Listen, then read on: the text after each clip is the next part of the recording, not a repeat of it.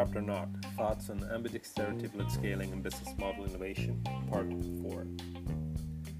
What are the main criteria for developing an innovative corporate culture? What are the main barriers?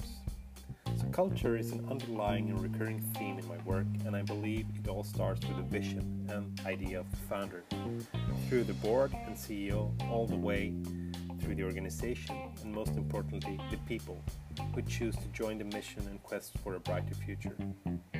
When an organization has alignment all the way through the ranks, this shines through. You can tell that the people are aligned and dedicated to the mission of the organization.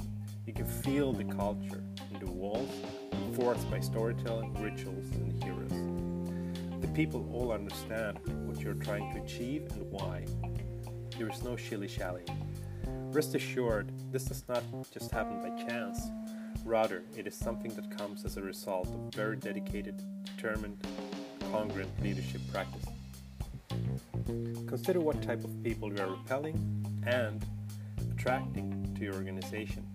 People come and people go. This is quite natural in any organization. The key is to look for who is joining and who is leaving.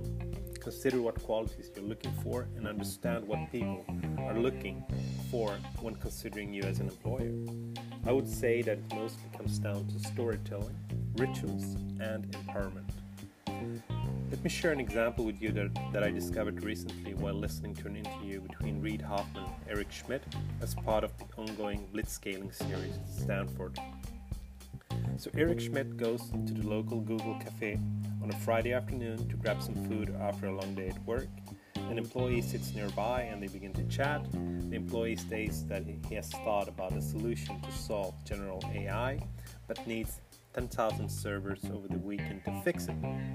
And this was a big deal at the time. Mr. Schmidt ultimately agrees after a few minutes. Note that this decision involved a huge risk to the current business in order to serve and experiment and potentially benefit the future business of Google. Long story short, many years later, the employee has not yet solved the conundrum, yet remains a faithful employee at Google. To me, this story is very powerful and illuminates what I mean by culture, storytelling, and empowerment. This story is about daring to venture into the unknown and believing in your people. It is about walking the talk and nurturing the correct behavior. As Steve Jobs said, you hired smart people not to tell them what to do, but rather having them tell you what to do.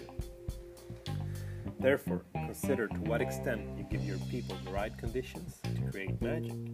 Are you empowering and equipping your people with tools required to fulfill their roles? Are you creating the right environment, as Simon Sinek would argue? Ultimately, it comes down to cultural fit.